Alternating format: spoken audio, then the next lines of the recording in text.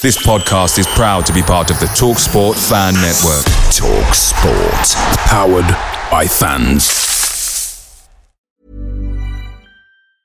There's never been a faster or easier way to start your weight loss journey than with PlushCare. PlushCare accepts most insurance plans and gives you online access to board-certified physicians who can prescribe FDA-approved weight loss medications like Wegovy and Zepbound for those who qualify.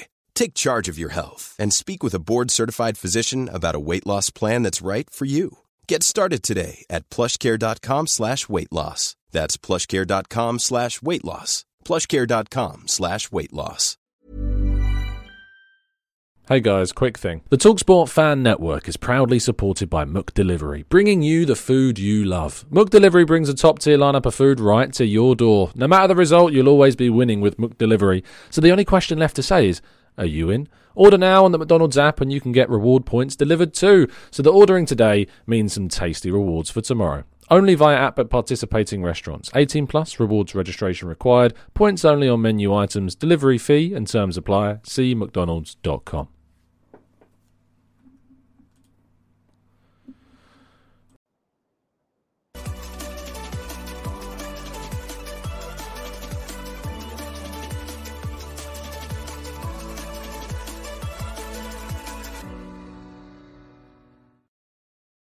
Hello and welcome to the Gooner Talk, back again with you guys for another episode of our Let's Talk Arsenal series, our show in which we talk about the club that we love and laugh at the ones that we don't. And today we are certainly going to be doing plenty of that.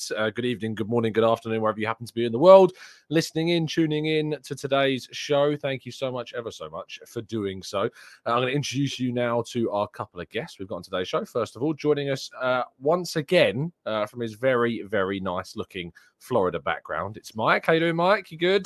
Doing lovely. It's a wonderful weekend. It's become a wonderful weekend to be an Arsenal supporter. Yes, it has. Didn't start off that way necessarily, but I mean, maybe people became Arsenal supporters for this weekend alone and have now committed. Hey. So you never know. You never know. I know a friend of mine actually who is an Arsenal fan had a child this weekend, so maybe there is indeed a new Arsenal fan in the world, unless the missus gets their way, which is ranking out something fetuses I'm going to battle with. Literally an Arsenal fan who's a fetus. Yeah, Indeed. Also joining us this evening, always good to see this man's face. It's Bailey Keogh. How you doing, Bailey? Hi guys, I'm good. Not as beautiful background as Mike's, but I'm delighted to be on the show, and what a time to be on the show as well. What a Sunday it was, outside of Arsenal, of course. Yeah, I'm compensating for my looks by having a nice background. You need no compensation for your looks, so it's fine. It's a reunion of sorts. When was the last time the three of us were all together? That might have been the 26th of August of last year. Can't remember what happened that day, but something happened. Yes, obviously, Mike, yesterday was an experience. Today was a wholly different experience, but certainly not, I want to say as enjoyable, because it wasn't as enjoyable. And I don't think many things will top what happened yesterday and the excitement and the emotion of yesterday. But today was great. We'll start with yesterday and then we'll kind of get onto the ramifications of the weekend. Tell me how you kind of dealt with emotionally the 90 minutes we witnessed. Well, first, the location of the game. I mean, since I've moved down here, there is kind of a ragtag supporters club. There's Arsenal supporters down here in the that we know of, in the tens or the dozens, but getting everyone together in one place, especially for what's a morning game here, has not been proven to be that easy. So the one pub, and it's owned by a Newcastle fan, so he gets football, obviously, that is open for early games. We all kind of flocked there yesterday, and got to say, the place was a little stunned after about 9 seconds or so. But it turned into one of the greatest. When you go to a pub and you watch your team lose and you've gone through the effort of getting there and having to sort out driving and the expense and all that, you just really don't want to end up just getting sucker punched in the face with a unexpected loss. There's always going to be other supporters that are there of other teams, and because we were playing at the same time as that lot up the road, they were giving it to us pretty large after that 9-second goal. After the second goal, and as they always do, they got what's coming to them. But I mean, just one of these things that you see in a season like Arsenal are having. We saw it in 88, 89. We're seeing it again now. Just the things that you don't expect to happen are happening. And it is hard to convince yourself, if one was inclined to try to convince themselves that something special isn't in the cards right now, because of, I mean, this is our third straight last gasp 3-2 winner in the last, since the United game that, you know, at the end of January. This is ridiculous at this point. Oh, are we pushing our luck, Bailey, at all? Do you think? Is this, you know, are we... how long can we keep doing this for?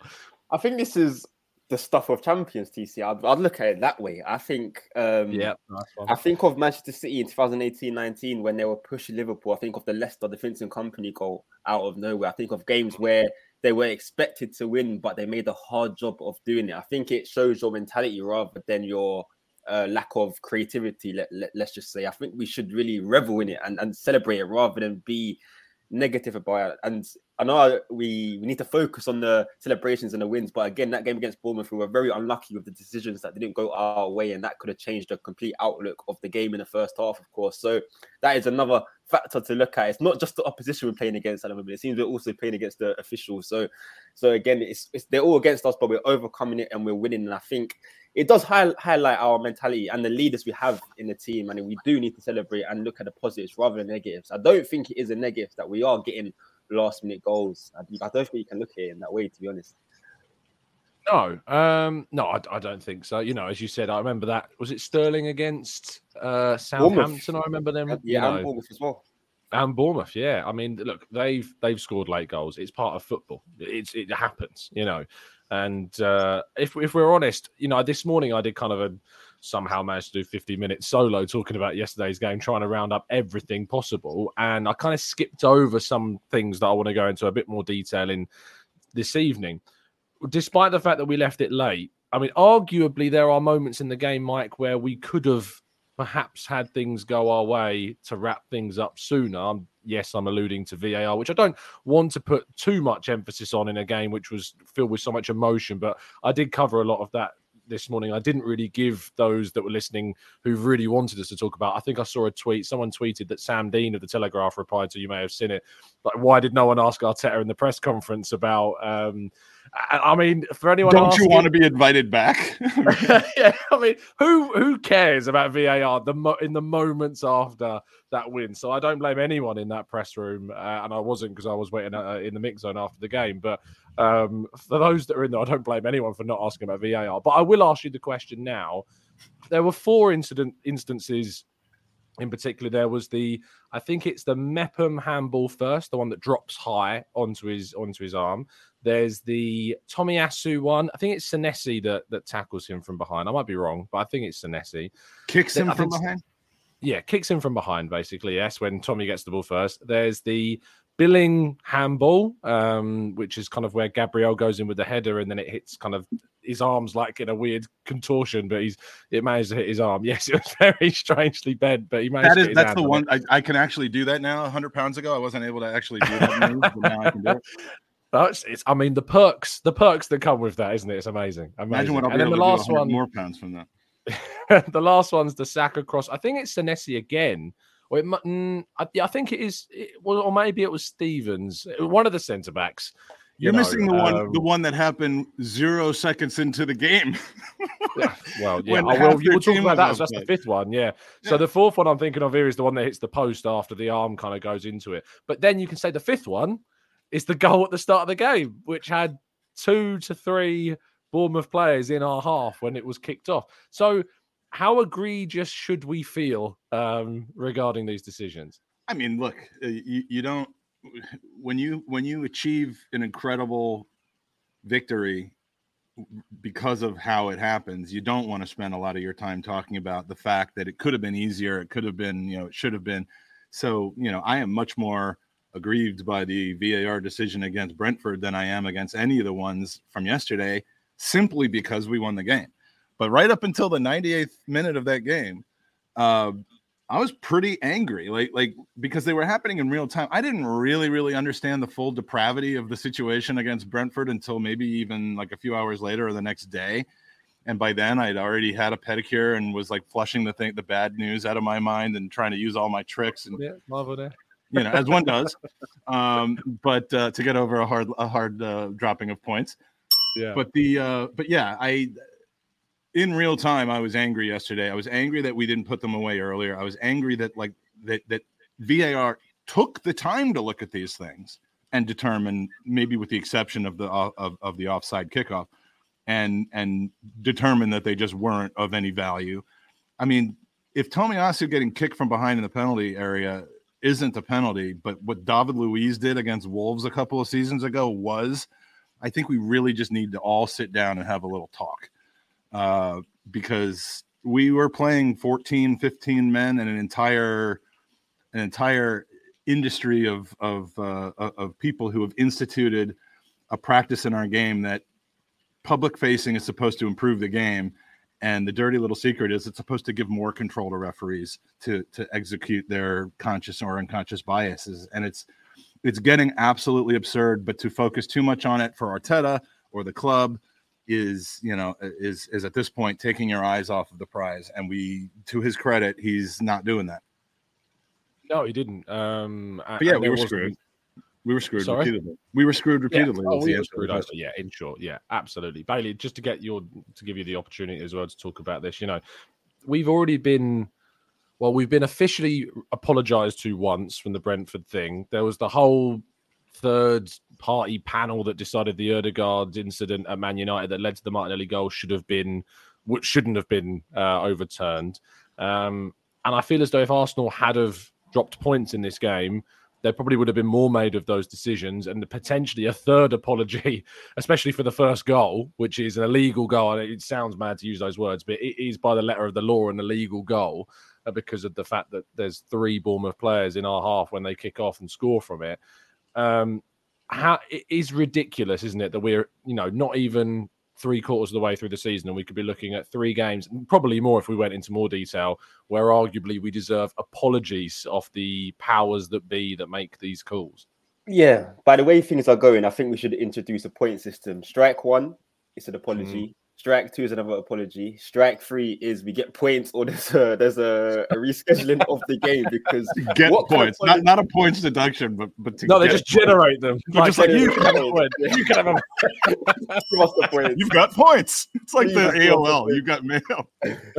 Literally, it's a joke because I don't know what apologies can do then just wow you up even more after the result. They give you a really warm, fuzzy feeling inside. Do you not? Get that? That's okay. The league title's gone, but you said sorry, so it's fine. It just annoys me even more. And the next week, I don't understand the apologies. I would rather them stay quiet and just act like the decision was made by themselves and they decided that it was right, rather than finding out that it was the wrong decision. It doesn't give me any warmth in my heart. This increases the anger, so it is frustrating, and it does again highlight the poor officiating in the greatest league, the Super League of European world football. So it does need to sort out because this is a very unique situation at Arsenal winning. And at the moment, I think the only thing stopping us is the officials rather than the opposition. They're becoming more of a problem. So hopefully now I think officials are aware that we've been kind of done over wrongly. So I think that from now towards the end of the season, I am kind of hoping that we might even get something in our favor because referees are going to be mindful of what happened in previous games and of course the scrutiny from previous matches as well. But not to mention, I hope the referees do want Arsenal to win the league after Mark Clattenburg's recent comments, because clearly they have a role to play. If the Danny Simpson said what he said, if it's true, of course, the allegations. Well, we should say, I mean, on that, Mark Clattenburg, I believe, has come out and said that it's preposterous was his word that he used in that. So we'll see if there's any legal proceedings that indeed do follow that. But I was stunned when I heard what was being said, which I'm not therefore then surprised to see the response from Mark Clattenburg in that instance. But, in regards to the current officiating, I like to think that, if you're good enough, you take the game away from the officials. Unfortunately, in a season where, fine margins define games, no matter how good you are, and there are games, part of a season and part of a title-winning season in particular is playing badly and still winning. And but Tom, if this was like a lesser league, like, I don't know, La Liga or some other league, like if everyone was against Barcelona, they should still have enough in the tank to beat Getafe and Osasuna without, being stacked up against the referees and VAR. But the Premier League is a league with more parity than any top league in the world. And so, as we've seen, 1 versus 20, 2 versus 17, there's never an assumption, even if you're playing at home, that you should put them away regardless of 4 VAR decisions going against you that could have led to goals. So, it's the competition in the league where even under a perfect situation of complete automated or completely unbiased refereeing and 50-50s going 50-50, you're not going to be in a position where you're just going to dominate teams all the time. So I agree with the whole rationale of, we should have never put that Brentford game in the hands of VAR. But in reality, that doesn't hold up because Brentford's a good team and you're going to draw teams like Brentford, or you're just going to beat them 1-0 without necessarily deserving to win. And that's what should have happened in that game, if not for VAR. Yeah, absolutely. One thing I didn't get to do this morning, Bailey, on the show was actually laud Aaron Ramsdale. I was so focused with kind of the enormity of the win and what Nelson did, but I think that Ramsdale's coming for a bit of stick from some supporters for some of the games. I think that there's been moments. I think you think back to the Man City game. Was it the Man City game where he kind of flaps at the cross that comes in?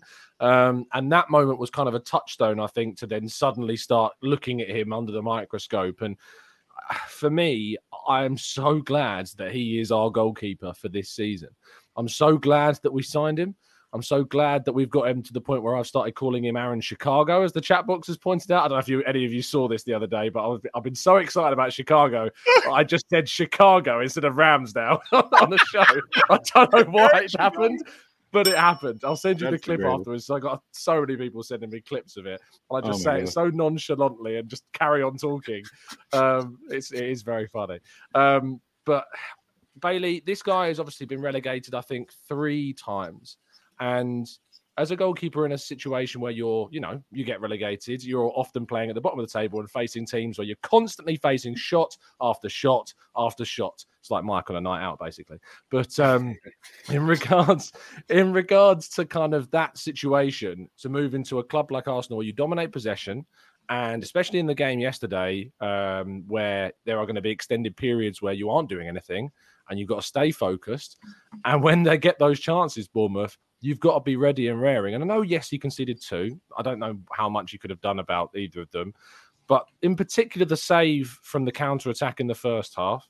And then we think back to the Villa game and the save he makes from Leon Bailey. He pushes onto the bar. I can't hail the guy enough for the big saves he's made for us this season.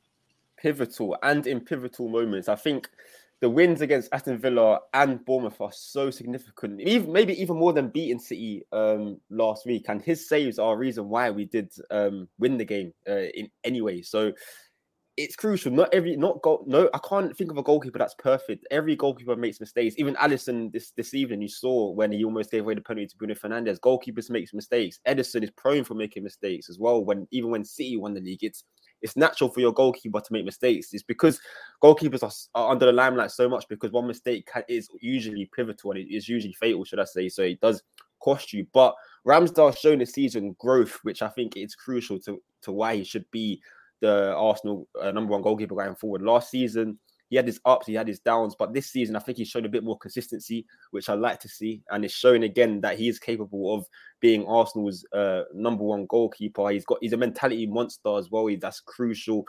I think Umar commented, he compared him and Jens Lehmann. I think it's a fair comparison. I think those two, they've got that craziness to them in the back line, which we do need. And that's what gets you over the line sometimes as well. It just adds to the mentality. You can see he has a fantastic relationship with the defense. You see him with Ben White. When Ben White scored, even when Nelson scored, Ramsdale was right up there first. So I think he is a goalkeeper. He does get unnecessary hate. I think he is arguably one of the most important pieces as well to the team. And yeah, the hate is unfair because yes, as you mentioned, TC, that Solanke save in the first half. I think if Solanke scores that, it's a complete different game. I think if we conceded 2 in such quick succession, that would have been damaging for our morale. Certainly. Ramsdale's crazy like a fox. Lehmann was just crazy. There were no foxes involved. I mean, so I don't get the connection. Psychological issues. Yeah, I understand the. I mean, and in a way that endeared him to all Arsenal fans everywhere. I mean, Ramsdale's never gone behind the goal and literally taken the piss. But you know, I think Lehman's done that on multiple occasions. So yeah, I mean, it's the comparison is apt because they are both a little. They like the and Tom, I'm doing this for you. They like the S-housery. And they like how it gets gets the team behind them and kind of gives us a little bit of an edge. But I mean, there were literal issues, I think, with Lehman that don't exist with Ramsdale, because I think Ramsdale knows exactly what he's doing, and he's titrated it to the point where it's not inappropriate. It's not Emmy Martinez-esque. And he's backing it up. I mean, he's not the perfect goalkeeper. I'm not sure who in the world is the perfect goalkeeper at this moment. I mean, De Gea is playing well again, but we've seen bad play from him. I mean, don't talk to me about any Chelsea goalkeepers. Who? How many goals did he let in today?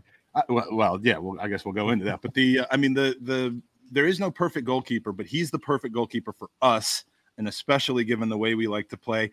You know, so maybe he's rolling the ball out 8 feet in front of one of his defenders, and you can't really say, oh, his distribution is amazing. But that's what we needed at that moment in time, and that's what builds up the attacks that we're having. So, you know, if he's got a couple where he alligator arms it, where you think he might have been able to do better. One of the goals, I think the goal yesterday kind of went through him, the first one, but he was also facing a point blank shot off of a deflected ball from, off a defender. So I don't know what people want. And anyone who's going after Ramsdale right now is a person who needs someone to go after. And I got no time for people like that. That's a good way of putting it. Yeah.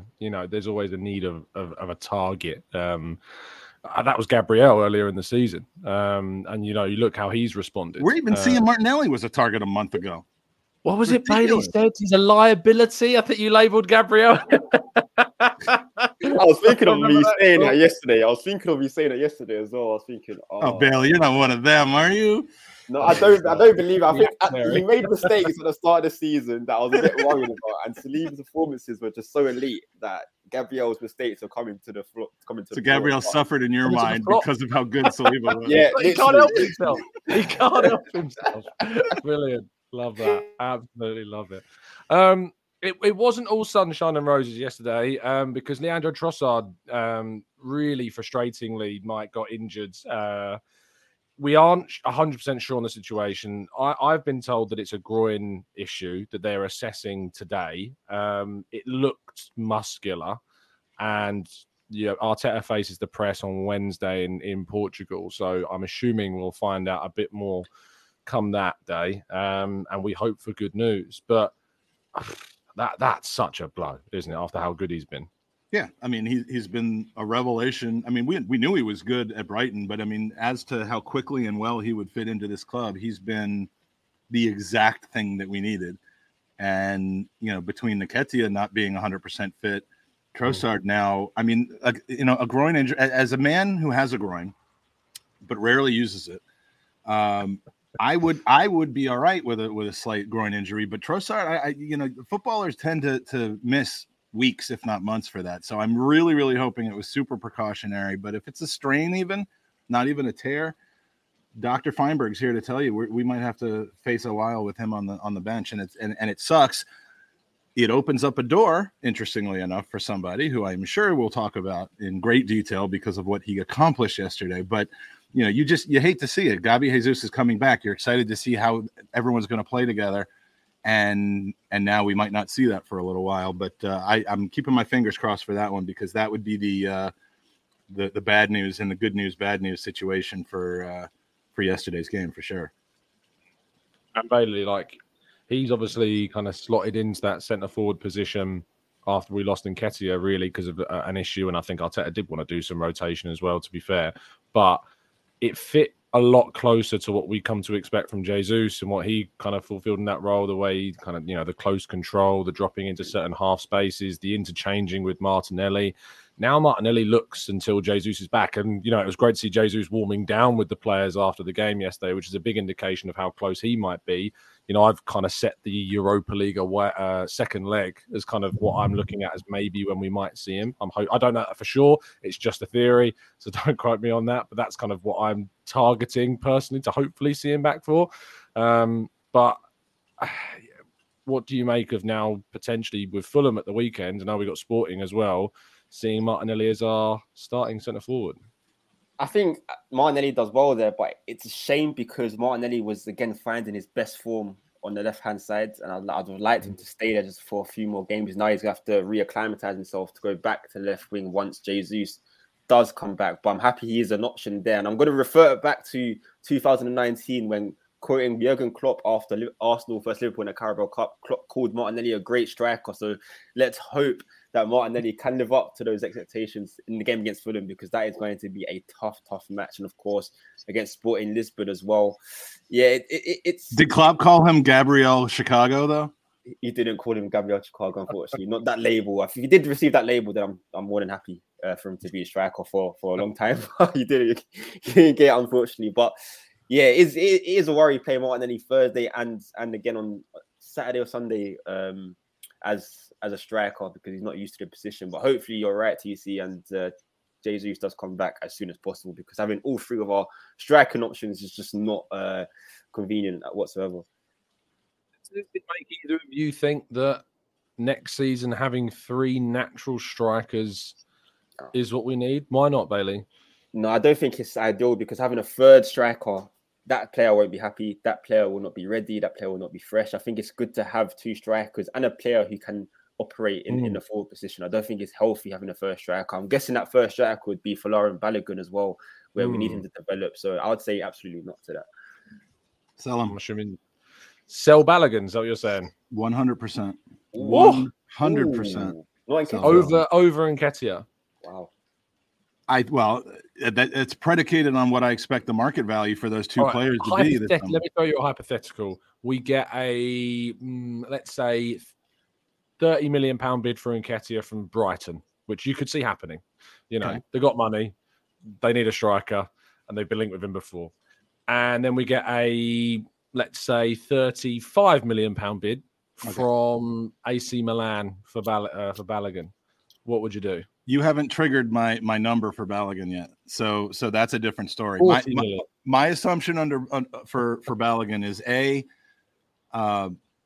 that if he continues and finishes off his season like he is now in France, that there may be a team that's ready to spend 40-45 million on him. And if that's the case, I don't know that there are a lot of outcomes over the next 1 to 2 seasons of him reassimilating in Arsenal where we look at him at the end of that and say he is now a 60, 70, 80 million pound player, not a 40 or 45 million pound player. I think the more likely outcomes is he comes back to the Premier League and his performance is either stunted by lack of playing time because of, God, please help us, have a healthy Gabi Jesus, or he struggles to adjust to the differences in play in the Premier League, which, we've seen people be successful in France and then be successful here, but we've seen much more of the opposite of that. So I look at this as a situation where we have an opportunity for a do-over on the Ainsley Maitland-Niles situation where we didn't want to sell him to Wolves because we thought he had a future here, came back, doesn't have a future here, and we turned a 20 million pound player into a nothing pound player. I think this is a Joe Willock situation where you ride the high, you say that this guy's market value is as high as it's ever going to be, and rather than take the risk of him not giving us a value of 40 million pounds, you sell him for 45 million pounds. 45 million pounds will pay for a year and a half, if not 2 years, of the financial cost each year of Declan Rice. It'll pay for the first year and a half to 2 years of it. If he's an 80 million pound transfer fee, 5-year contract, 200 a week, he pays for almost 2 years of that just by selling Balogun for a 40 million pound profit because he's an academy player. And I think rather than risking that he's going to, become an even better player or have a better contribution for us, which I don't see, I absolutely sell him this summer. Now, if it's 25, 30 million coming in and there's an offer for Nketiah for 25 or 30 million, which I think is too high, I'd have to think about it. But my assumption is that we're going to get an offer this summer, or a possibility of an offer for Balogun that is too good to turn down. And and if we bring somebody else in, we bring somebody else in. Bailey, do you want to give your side of it? Yeah, I'm have to disagree because I'd rather keep Balogun, loan him out in the Premier League for a season, and keep Nketiah where we'll be playing in the Champions League. So if Nketiah does score, let's say Champions League goals, Premier League goals, his value will only rise in the following season because him and Jesus will continue to rotate, of course, and then we can maybe sell Nketiah for 30 to 35 million. And I'd rather take the risk and keep Balogun at the club and have him competing with Jesus and having potentially two quality strikers. I think Balogun's talent he's amazing. Since he was playing in a youth team, really knew he's going to be a top class talent. I think you mentioned Willock. I don't think Willock had the ceiling or the potential as much as Balogun does. And I think Balogun being a striker, he's more likely to keep his value if he just keeps scoring goals. I think as a striker, being English as well and young, that value can only maintain. We saw Tammy Abraham have a terrible time at Chelsea, but still Chelsea were able to offload him for 40 million to Roma. So I think that plays in Balogun's favour. But again, if we receive a 45 to 50 million bid in the summer, it's hard this summer for Balogun. It is hard to say no. I'm not going to lie to you. It's hard to say no to that. Yeah. I mean, I just, looking at the finances of the team and stuff, one of the things you'll notice is that we have not been selling players for pure profit. We've sold players. I mean, Willock is an exception to that, but that makes such a big difference in your player trading, kind of your churning of players and selling players that are more valuable to other teams than they will be to yours. And Tammy Abraham's struggles at Chelsea were more due to lack of opportunity than anything else. I think what hurts Eddie Nketiah, and Tom, the irony of me saying this on your show, is that I think people in the Premier League who are the only ones that would give Eddie Nketiah a 30 or 35 million pound transfer fee, they know who he is. They know who Eddie Nketiah is, and that's not necessarily a good thing. He's a serviceable second striker, and we've seen how Arsenal he is. I think he's good enough to be Brighton's centre forward. Yeah. Or I was going to say Fulham, but he's not Mitrovic's level. But I think Brighton. I think you look at. I mean, Nottingham Forest have spent a lot of money on players. They have 1 billion of them, but I think he'd probably start for them up top. I think he would start for these teams, but I think he would start for these teams. But as far as him starting strikers in the league are going to be 45, 50, 60 million pound players if they're really, really good. I mean, how much would Rashford go for right now? How much should Jesus have gone for? How much, it's, I don't know. I just think Nketiah is never going to fetch the money that Balogun was, and we can sell Balogun without ever having to take any risk of him coming back to us and not replicating his form. But Mike, being in the Champions League, do you think Nketiah is good enough for Arsenal in the Champions League? Would you not want Balogun, who has a higher ceiling? Would you not want to keep a player who has a higher ceiling at the club and have him as a potential second striker to even compete and overtake Jesus? Do you think it's possible to do that? Because I don't think Nketiah has the ceiling to honestly, in my scenario for next season, it isn't having Jesus and either Nketiah or Balogun. It's having Jesus, someone else, and Nketiah. So that Nketiah is, we'll have enough games that he'll get playing time.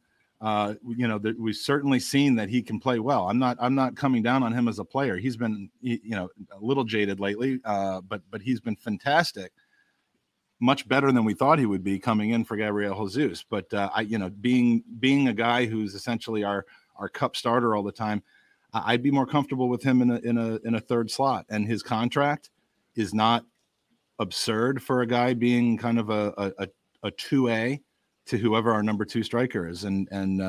So yeah, I mean, it wouldn't, I don't know. They've earned my trust. So whatever they decide to do, if they think Balogun's going to come back and replicate his form here and they don't want to take a 45 million pound offer or a 38 million pound offer, then I will stand by them as they do that. I just think that we have to be a little bit more ready to part with potential assets while they're assets. And I think we've learned from the 2 opposing cases of Willock, who we got a great offer for when we really didn't see him as being part of our future plans. And Mainsley Niles, who we kind of came back and saw struggle. And I love both of those players, but I think we need to start learning from those and generating a little bit more sales. And if we sell a player who goes on to be excellent elsewhere, I mean, that's what happens sometimes. Yeah.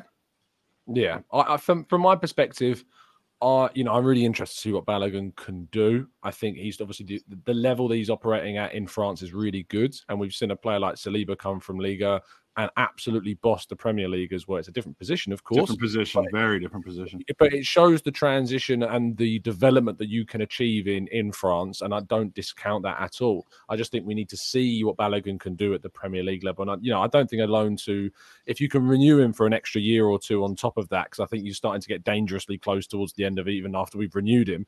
If he goes on loan for a third season, because he's already been to the Championship, he's now been to Liga. If he goes for a third year, he's coming back with 2 years left on his deal after that, and you're suddenly getting into worrying territory. So we sent him out on loan next season for a loan fee, not just to get out from his wages, which are not high. If we get a loan fee, most of the players we've sent out on loan, we have not gotten a loan fee for.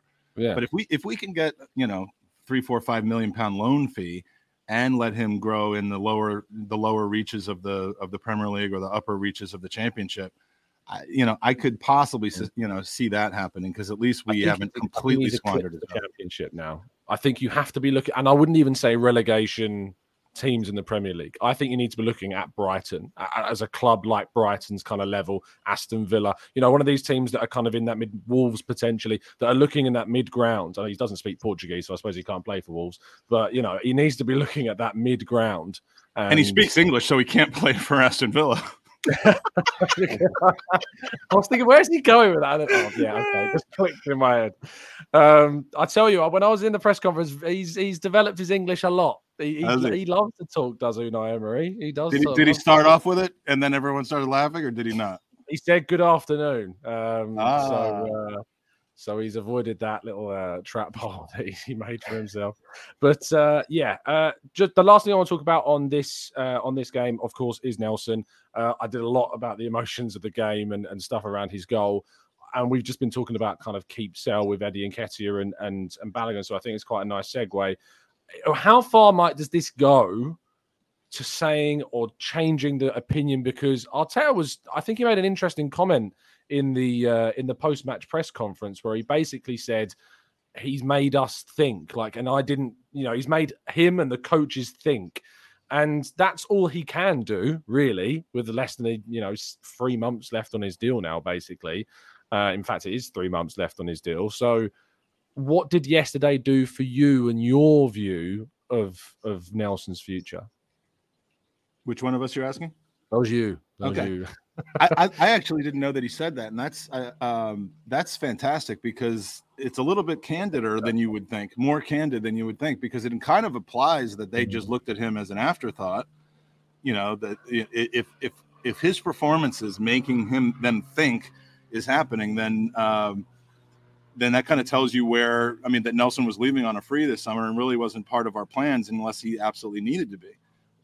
Which is something you wouldn't have expected them to kind of admit, either directly or indirectly. So, but he should be making them think, because he's done nothing but take the opportunities he's had, even before he got hurt. During the World Cup, he was showing some signs.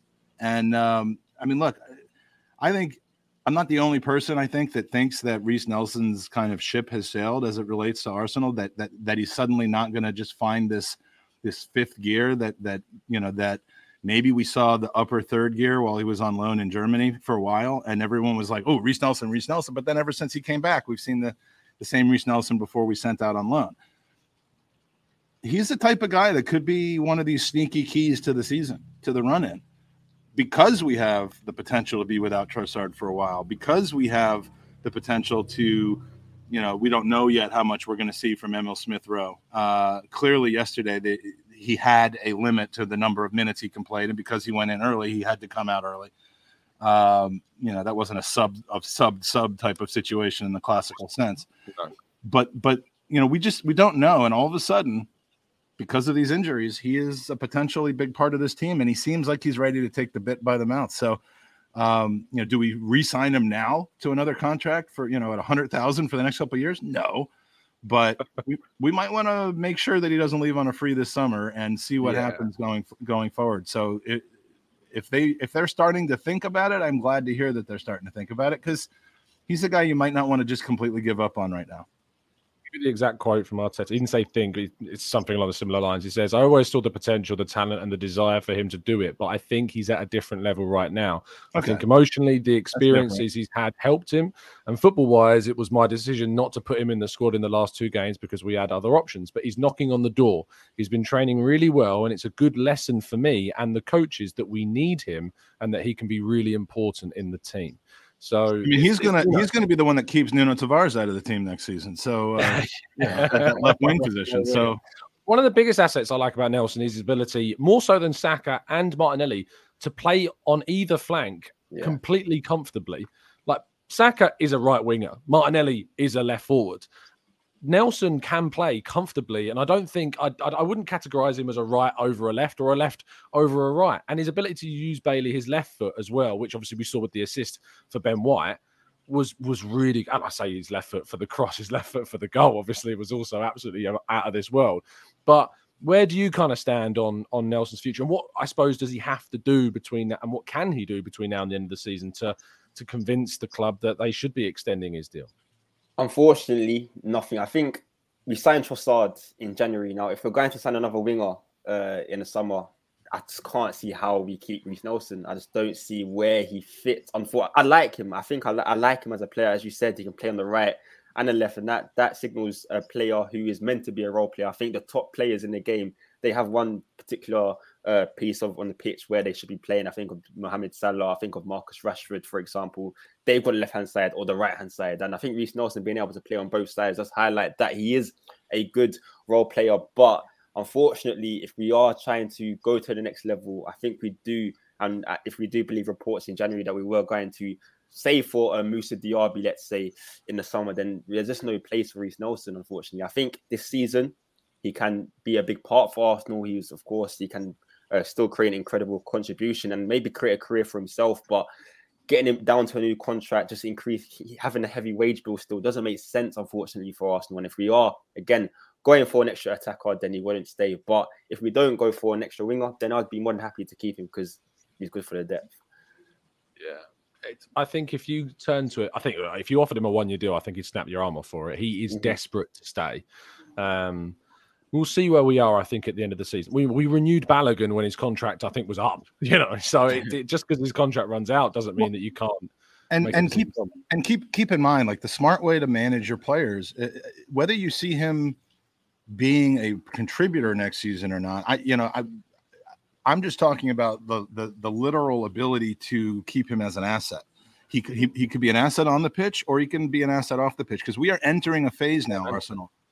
We are entering a phase now where we've seen other clubs be and been angry that we're not, which is the ability to sell a player who isn't bad. He's not great, but he's just not good enough to get on our pitch on a regular basis because we have better players, more established players, and yet there's still value to them. So sign Reece Nelson to another year at 50 or 60,000 a week or whatever. Keep him around, and if in fact he becomes surplus to requirements next season, as we hope, by literally just buying better players, like you've talked about, Bailey, then his market value isn't 0. It's 10, 15. It's Dominic Solanke type of stuff. It's Jordan Ives type of stuff that I'm talking about, and that's how you continue to get back to where you can really, really buy players and pay for top talent is by making those little moves that we too often don't make. I mean, and let's be clear, the reason why he's not extended his deal is nothing to do with Nelson. It is all Arsenal. They've just not offered him one. They have just not offered him a contract yet because he's such an enigmatic member of the group. You don't know where he fits, and I think that's the big thing, is that we have to find out where he fits, because the club are going to want to continue to strengthen in the summer. We know that a forward is probably going to be on the cards again still, because we're in a situation, we're going into the Champions League, and you want to add versatility to your forward line. And I think obviously with the issues that we've had up top with Jesus and now Trossard and now Nketiah this season, and obviously we've had knee issues with Martinelli in the past, and Saka runs himself into the ground, Arteta's going to want to cover that off with another competitive option. You think about the fact that Liverpool have got Luis Diaz out at the moment, and they went and bought Cody Gakpo. So it's that kind of level of thinking that you need to look to in the market. And I think Arsenal will probably look to do that. I don't think it'll be a centre forward. I think it'll be a versatile forward again that they look to try and sign. Before We move on to the hilarity of Sunday. I want to talk about the success of Sunday because, of course, we won the League Cup today, which is absolutely brilliant. What is not only brilliant about this, but I love managerial stories when it comes to kind of them being under threat, under pressure. And we've seen with Mikel Arteta, of course, a lot of people, myself included, kind of proven wrong around a coach. And Jonas Eidevall has begun to get under a bit of pressure this season in particular. And I think it's a little bit out of context because of the horrific context of the injuries to Beth Mead and to Viv Miedemar. And to go and beat, who I believe, we can talk about Lyon and you can talk about Barcelona, but I think under Emma Hayes, Chelsea have just been this dominant force, specifically in English football. And Mike, to beat Chelsea in a cup final without your two best stars, and to see players like Raphael get a goal, and and Kim Little getting on the penalty score sheet as well, and Blackstenius, who's had to really step up as well herself in the absence of so many others. It's just great, and I think it's such a big achievement. It's fantastic. I mean, I am not going to be a poser here and act as though I watch the women's game every week and that I know every single thing about it. But I am obviously aware and I do keep up with it. And I have seen a lot of cup finals against Chelsea in the last couple of seasons go wrong. I mean, that's Sam Kerr, some player, but it's not just her. They're a super team as far as I can tell from my very, very limited exposure. And so to beat them in a cup final is obviously double the pleasure of just winning a cup final alone. And I mean, this team, Arsenal is one of the world's best women's teams. They're becoming one of the world's best men's teams, and it's nice to see. It's nice to see the success. I mean, it resonates around the club in a different way, and its fan base in a different way than it did just a few seasons ago. And I think there's nothing, that you could look at about that and have anything negative to say. So, good on them. Congratulations to Jonas. For taking a job that I guess, he was kind of almost like the Unai Emery coming in after a legend, in a sense, if I'm stating that correctly, and having a tough job to do. But makes the team proud and makes the entire fan base proud. So congrats. Absolutely. Yeah, Bailey, obviously we've our focus is talking about the men's game, and obviously my channel and your channel that you do and Mike's channel, we all focus on the men's game. And I always remember the advert that Ian Wright did, talking about kind of if you support a team, you support the whole team. How it's obviously difficult because there's a game between Manchester United and Liverpool, which we're going to talk about shortly, that's on, and the F1 started this today as well. The new season was on, and there's a lot of Arsenal fans will be out there watching that instead of watching us in a cup final. I'm going to ask you the obvious question that I always ask, and until I stop asking this question, you'll know when it's kind of finally got to a level where I don't need to ask the question. But what more can we do to start kind of leveling up the exposure, do you think, to the women's game? Look, it's improving. I think it is improving. England winning the Euros was a major hit for women's football. It got the most views on BBC, the most watched women's game. It got around 58 million views, which was absolutely phenomenal. And in the summer, again, there's a Women's World Cup, which I think England has a big chance. Now, if England does go on to win the World Cup, that can only benefit teams like Arsenal, for example. Back for that. Now, hey. I think you have an obstacle before that's going to happen. Maybe the US. Yeah, you're absolutely spot on. But I would never say that in the Men's World Cup. I root for both teams, knowing which one's going to get further. But not in the Women's World Cup. Don't come at me with that. It's not coming home. You can't. It's hard to argue. We're like the men's US for the women's England. Oh, would I love a US? That's very harsh. That's very harsh. No, you can't say so. That's the US men's team compared to the England men's team. Like, the difference is so significant. The England women's team now, at the level, obviously after winning the Euros. Yeah. And Beth Mead, I think, won player of the tournament, didn't she? And if we are without her for the World Cup, that is, you're talking about I'm tempted to say the biggest blow, to the England team, because she's so important to what we do. But yeah, if we have to come up against the US, and I was trying, do you know the groups for the World Cup? Do you know who we've got? Women's groups for the World Cup. But if we come up against the US, not having Beth in our side is going to be an absolute advantage to what we're doing. Let's as I say, it's a brilliant achievement, and it's if you haven't seen the highlights, go and watch the highlights. And if you're not yet kind of making yourself more aware, I'm not saying that you have to go and watch every game every week, because obviously sometimes they clash, with the men's team, and there's the expectation. I think sometimes some people might feel like there's all the pressure in the world to say. I'm just saying, just watch games when you can, get involved with it, keep following it, and educate yourselves. It's great stuff. I would, every time I'm over in England, I look to see when other Premier League games are around, when other lower league games are around, when our youth team is playing, and when our women's team is playing. And I got out to Meadow Park to see them play in the FA Cup semifinal last year.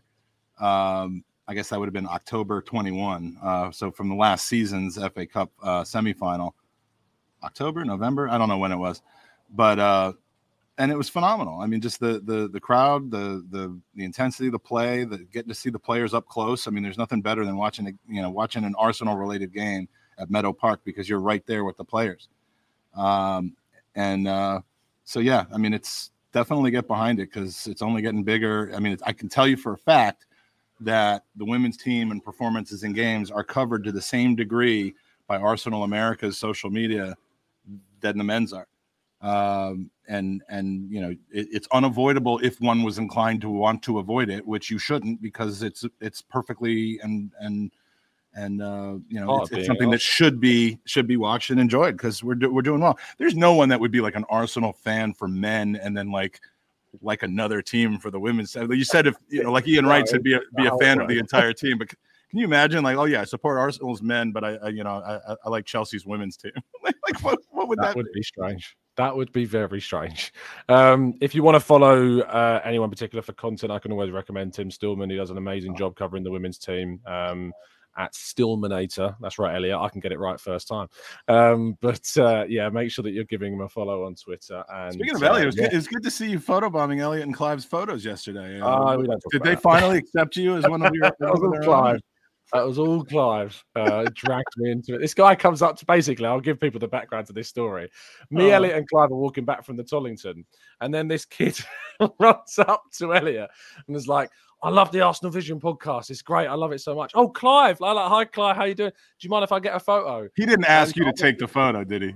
No. But I did have to take a photo for Elliot of someone else with him in the Tollington, which was like, Elliot was like, this is why he's here. This is his job.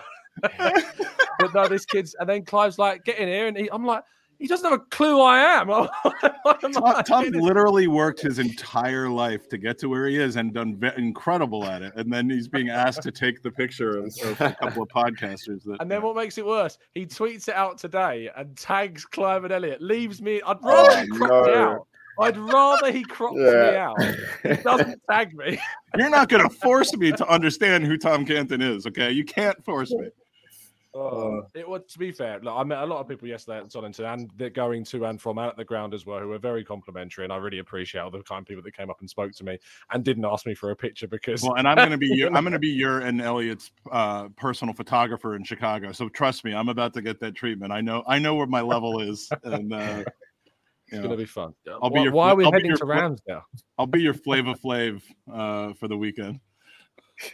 It was a great day yesterday, and I'll wear a bell around my neck. And seeing Elliot and Clive at the ground, and Potsy I ran into as well, was fantastic. And then the game itself was a joy, and there's an interesting players interview going up at 10:30 tonight on football.london. You'll be able to read as well across mine, Simon on the Standard, and Mark on PA as well, so make sure you go and check that one out. Let's talk about the hilarity of Sunday. Bailey, Manchester United losing not 1, 2, 3, 4, 5. Was it more than 5? I think it was 6. More than 6? 7. 7-0.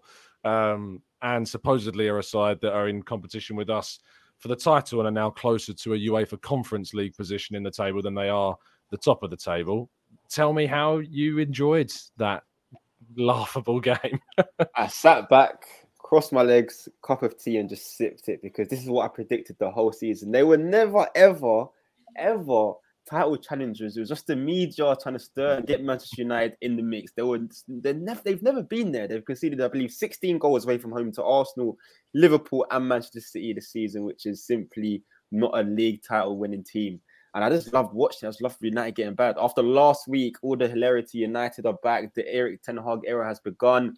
Casemiro is the best signing of the season. It's beautiful to see them, the mini empire crumble after a week. I think it was needed. The humbling was absolutely needed, and it just shows that they are not at the levels what people think they are. You cannot lose 7-0 and be a league-winning team. It does not make any sense. And it was a hammering. It was an absolute hammering. But on the other side of things, I am a bit worried about Liverpool for next season. I think that was the only. I was like, damn. Yeah, that was the other side of the coin that I was trying to ignore throughout the whole game.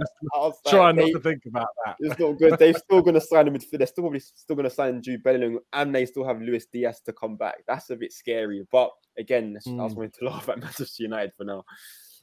You know when Luis Diaz is back? After the international break, I believe. When we play them, then. Yeah. Like the good news of Liverpool's resurgence is that they're more than likely going to pip Spurs for the fourth. And there's nothing to say they can't get third. But they're when you say Spurs somehow are still in fourth place, it's a joke. What team is gonna rip that away from them? At this point, it doesn't look like it's going to be Fulham. It doesn't look like it's going to be anybody but Liverpool. And would you rather have Liverpool? I mean, there's so many different ways of looking at it, but then the one that you have to look at it is no, you do not want Tottenham in the Champions League next year. But next season, Liverpool, but Liverpool should already have been at that. I mean, we should be happy that they, that they were beatable this season as they were for us, and that they're not a threat to us. But next season, you have to expect everyone's going to be better. But so will we. But I pulled a Webby today. I did not see the game, but I just saw people laughing online, saying 4, 5, 6, 7. Has anyone checked on Gary Neville? Make sure he's okay. I mean, if you want to check on Gary Neville, go and look at Jamie Carragher's Twitter. I'll give you the. If you haven't seen the picture, I got to tell you, I love Jamie Carragher, man. I think he is the best. I mean, he's not perfect, and he's not always had a perfect history. But I have no problem with his tribalism as a commentator. I mean, I actually kind of find it kind of amusing and level-headed. But not so much Gary Neville. So 7-0 is absolutely hilarious to me. You see, Gary Neville in the commentary. Gary Neville was trying to. It seemed like the 5-0 wasn't too bad. He's like, look, United just won the cup. This is just a blip. Look, when you go to Anfield, it's tough. You can't win there. Those things are true, but 5-0? It is true, but 5-0. But then Salah goes and scores a 6th as he's saying that, and he just goes completely silent. Which was my favourite bit of the commentary was when Gary was talking about how United can't go to Liverpool and lose 7-0. And Jamie Carragher just went, well, they have today. And he went, do one. Do one. So funny. It was great. Yep. In the States, we're robbed from that commentary. I mean, I would imagine that we that here in the States had Peter Drury and Lee Dixon calling the game, which is great. But I mean, there's not going to be that same, in real time watching the destruction of a man that has been such a pain in our sides. But 7-0 is you love to see that. But am I scared of Liverpool for next season? Yeah, as one should be. Absolutely, yeah. People ask me why I don't do watch-alongs. Go and watch the highlights of Mark Goldbridge's show, and then you'll understand. Oh my God! I have to do that. Yeah, because the last I saw, I haven't seen any clips, but I've seen a picture going around. He's hiding behind his chair. Does he go from frustration to anger, like hope to frustration to anger to acceptance to gallows humor, or does he never get past frustration?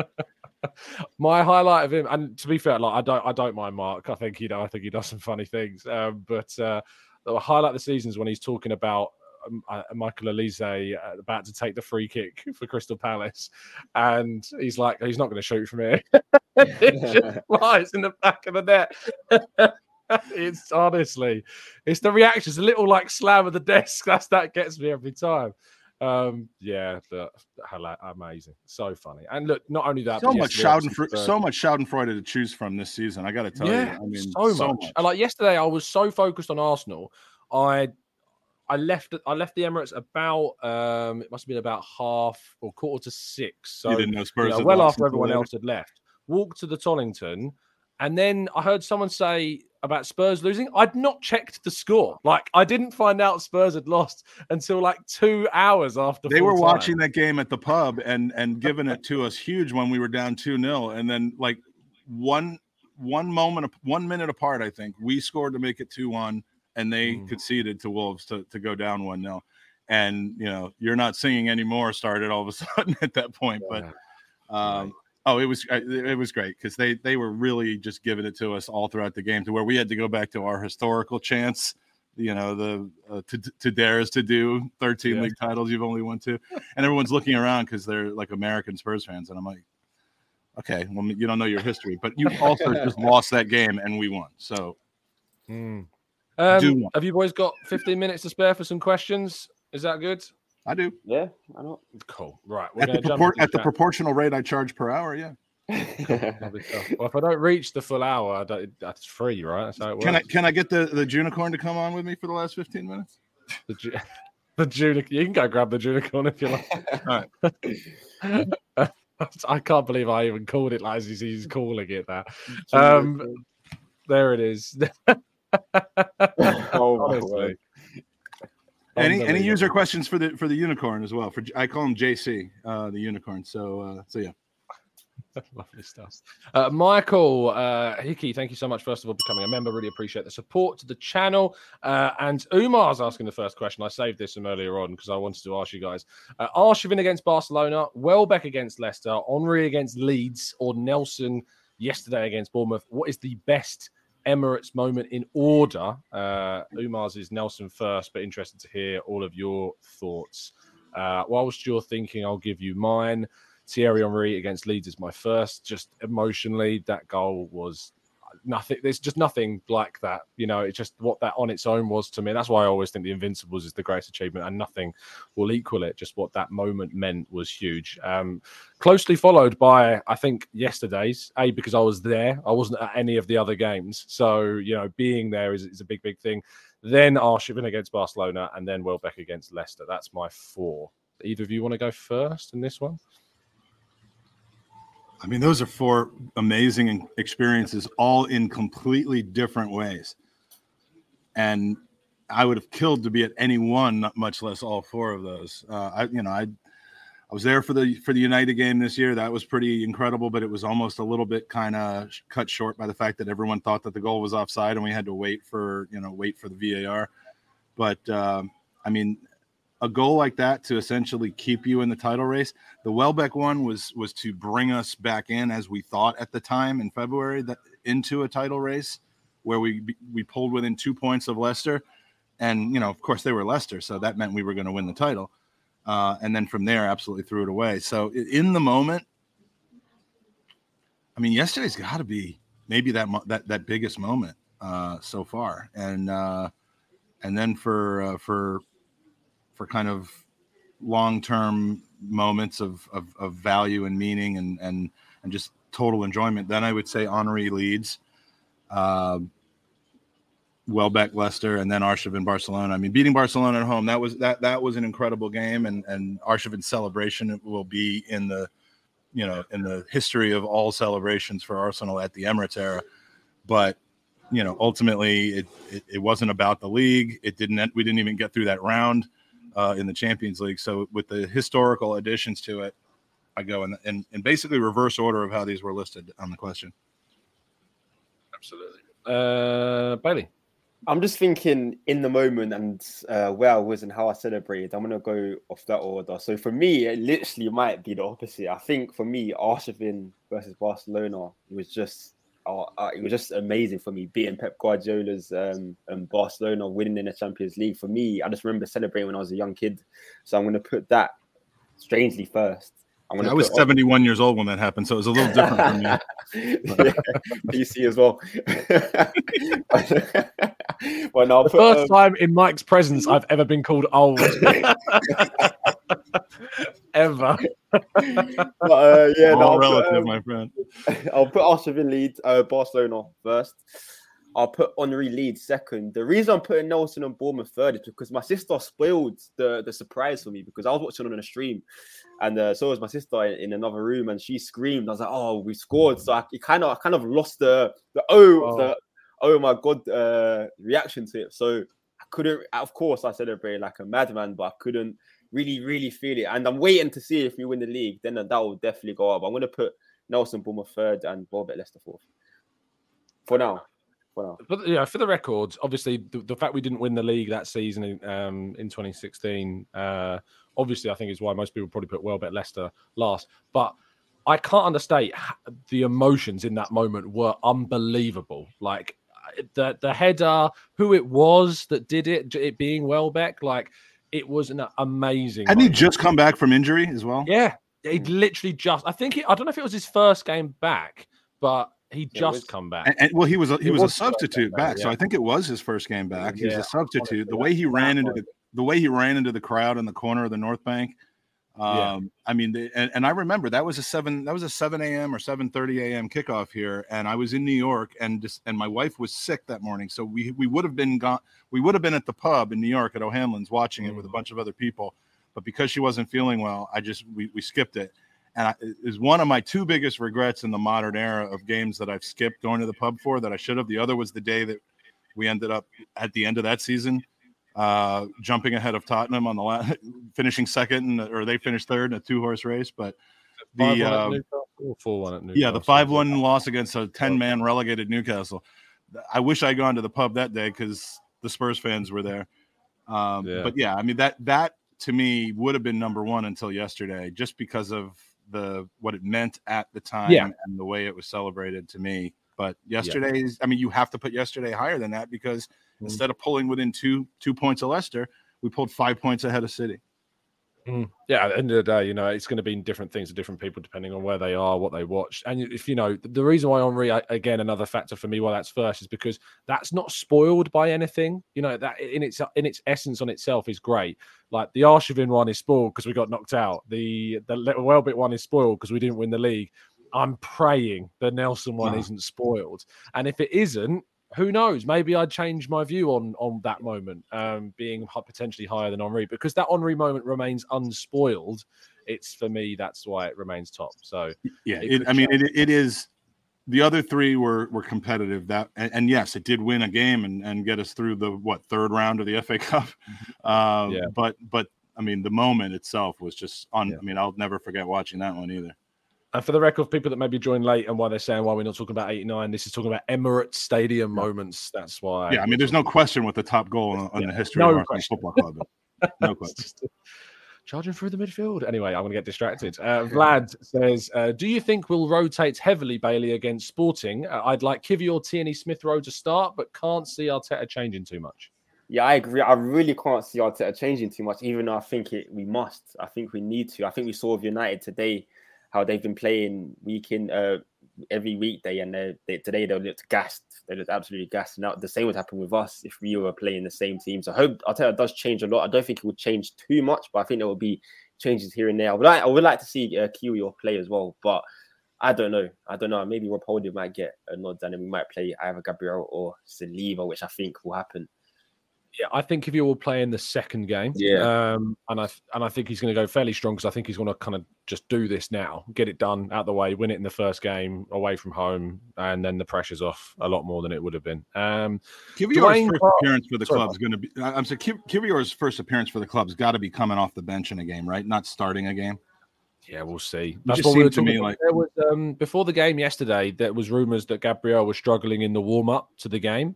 And I remember we were sitting in the press lounge and we were discussing whether Kivior would start. And we all kind of agreed, no, we don't. We thought Ben White would move into right back and Saliba would go left centre-back and then Tomiyasu would play right back. So, yeah, that's what we thought would happen. But, yeah, we'll see if that indeed does happen. Dwayne says, Mike, do you think Declan Rice is an actual upgrade on our midfield? Yes, but not on a right now only basis. But I mean, Thomas Partey is not going to be with us for the next 7 years, guys. And I mean, if you have a chance to sign a Declan Rice, and lock him down long term when we have a 31 and a 30-year-old central midfield tandem, something like that. You have to do it. What are we going to wait until those two guys are just on with walkers and wheelchairs, and then try to sign somebody at that point? Declan Rice is definitely an upgrade on our midfield. There's a point at which it becomes ridiculous to spend the amount of money on him that has been rumored, but he's seeming more and more realistic of a summer signing for us, especially if we can hold on to this league championship. Why would he not want to come here? So yeah, I do think he's an upgrade. Would you? Would you, if you had an opportunity to have Xhaka and Partey play all 12 games for the rest of the Premier League season, or input Declan Rice as a starter in for one of those two, what would you do for the rest of this season? Oh, Xhaka. Yeah, you're asking me whether I'm putting Rice over Xhaka because Partey's going nowhere. But I mean, potentially you could argue that Rice, would I rather have Jorginho start or Rice start? I think Rice is a better player than Jorginho. That's a fair comparison. And by the way, that's not me saying, because I like pancakes, I don't like something else. That classic social media thing. I think they're both good players. But Rice is a Premier League level player that I think is being unduly criticised in a really bad West Ham team at the moment. And I think would certainly elevate his game moving to Arsenal. I think, and he locks down that spot, whether he's playing every single game there from the very start or not. He locks down that spot for the next 6-7 years. I would hope. Yeah, you'd hope so. Marcus says, Bailey, what's your thoughts on Aouar moving to Frankfurt? Are you in the Aouar business, Bailey? Yeah. I knew he was going to bring this up, TC. But again, he's denied it. And I would like to say that Manchester United also made an offer for him in the summer, which says a lot. Denied it, has he? Yeah, he denied it. He said this. How little I care about Houssem Aouar. I didn't know this. I know you've got pictures of him when you check his Twitter every morning when you wake up, surely. So no, I do. You do, yeah. Oh, yeah. So he says it's not happening, and he's available free transfer in the summer. So yeah, so another reason why we shouldn't sign him. The ship has sailed is the comment that comes to mind. Such a dodge bullet that was. Amira says, Mike, did Nelson's cameo show exactly why Arteta sends players like him, Smith Rowe, Balogun, out on loan? It's never about talent. Played with so much maturity and scored with composure I don't think he had before. I'd add Saliba into that list, obviously, as well. I mean, these are what loans are supposed to do. Now, I don't credit the loan that Nelson went out on any particular thing that happened yesterday. Because he's been back from that loan for quite some time. And that loan started out as on fire and then cooled down quite a bit before he ended up returning to us. So, but you want these kinds of loans to give you the ability to say, you know what, the player's either has value to us or he has value that is now being unlocked by him getting some higher profile, viewing time by other teams. He's in the shop window now. So you have to send players like that out on loan. I mean, when we sent out Kolasinac on loan and Mustafi on loan and stuff, that was a different type of loan. That was get the hell out of here loan. And somebody pay some of these wages. But the developing players loans, I mean, that's what the loan system is for. And, you generate a little bit of money if you can, you improve your books. But what you really want out of that is that 3 out of every 12 players you send on loan come back better players and better suited for the team. Smith Rowe to Huddersfield and to Germany. You can't say that didn't help him become a better player. So yeah, I mean, I guess the answer is yes. I forgot what the question was, but the answer is yes. Yeah. They deserve credit. I forgot that Smith Rowe actually was sent on loan by him. It was twice. Huddersfield. Was it twice? Well, he was sent to Germany and then to Huddersfield. No, I thought he was sent to Germany. Was it? I don't know that he was sent. Huddersfield was earlier. No, Huddersfield was after Germany. Yeah, okay. Yeah, Huddersfield was after. So on the 31st January 2019, he joined Leipzig. So that was Unai Emery, not Arteta. But on the 10th of January 2020, he joined Huddersfield. Well, he did really well. 2 weeks after Arteta took over. Yeah, look, he went to Huddersfield and he joined a club, obviously, where he was able to kind of play every single week. And he was obviously able to be in a position where he would be getting regular game time. And I think that he had a Patino loan. He had the same kind of loan that Patino's having now.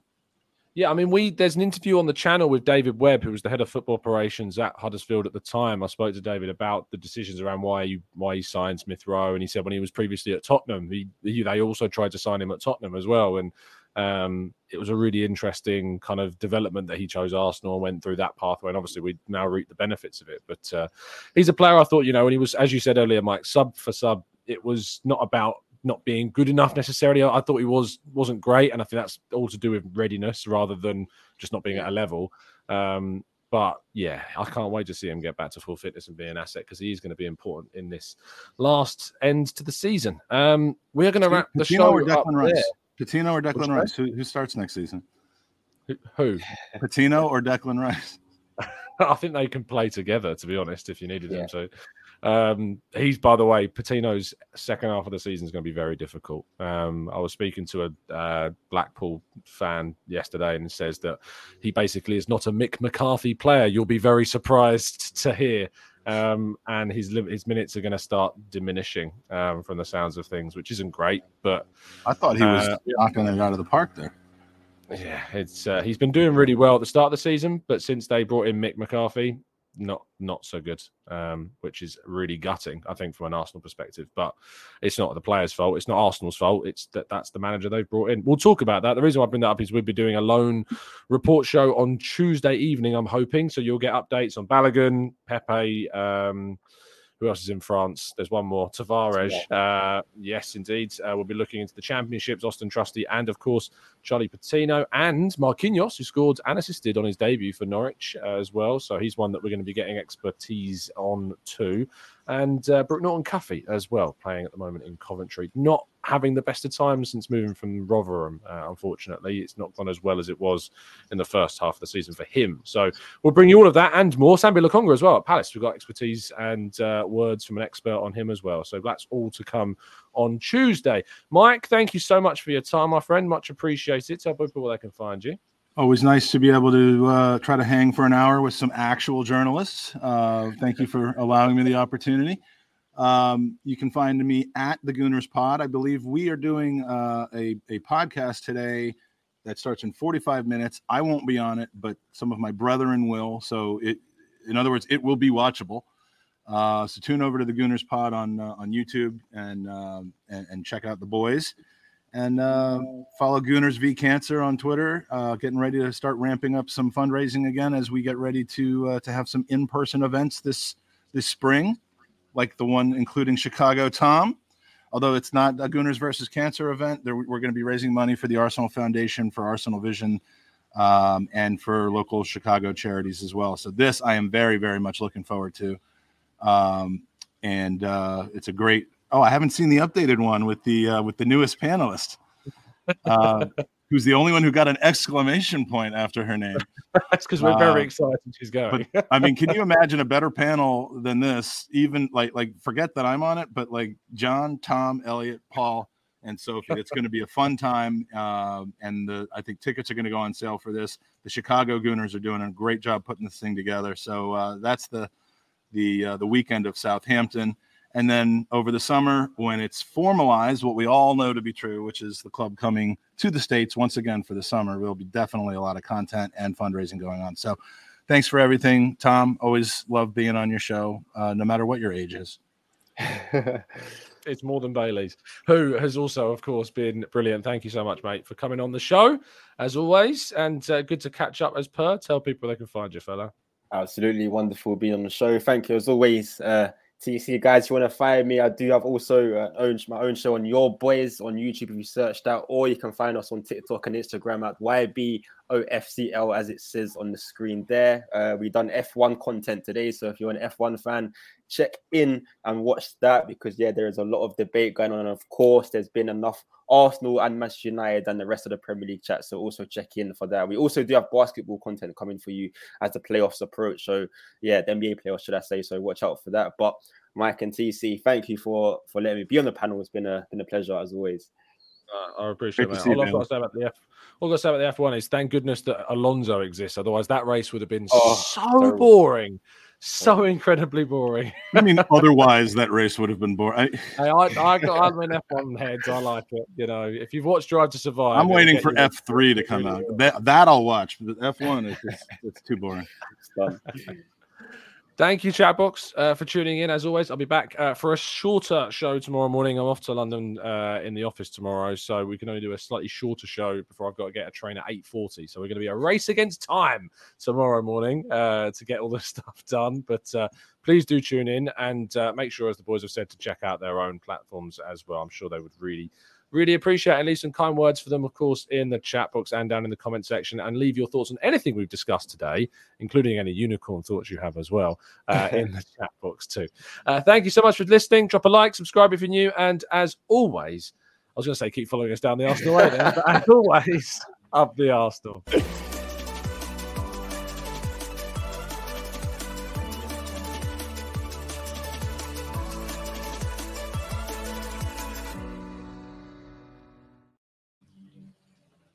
It's the 90-plus minute.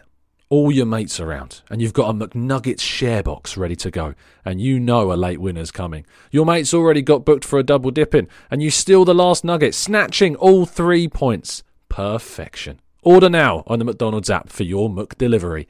You in? At participating restaurants, 18 plus, serving times, delivery fee and terms apply. See mcdonalds.com. Planning for your next trip? Elevate your travel style with Quince. Quince has all the jet-setting essentials you'll want for your next getaway, like European linen, premium luggage options, buttery soft Italian leather bags, and so much more. And it's all priced at 50 to 80% less than similar brands. Plus, Quince only works with factories that use safe and ethical manufacturing practices. Pack your bags with high-quality essentials you'll be wearing for vacations to come with Quince. Go to quince.com/trip for free shipping and 365-day returns. This podcast is proud to be part of the TalkSport Fan Network. TalkSport. Powered by fans.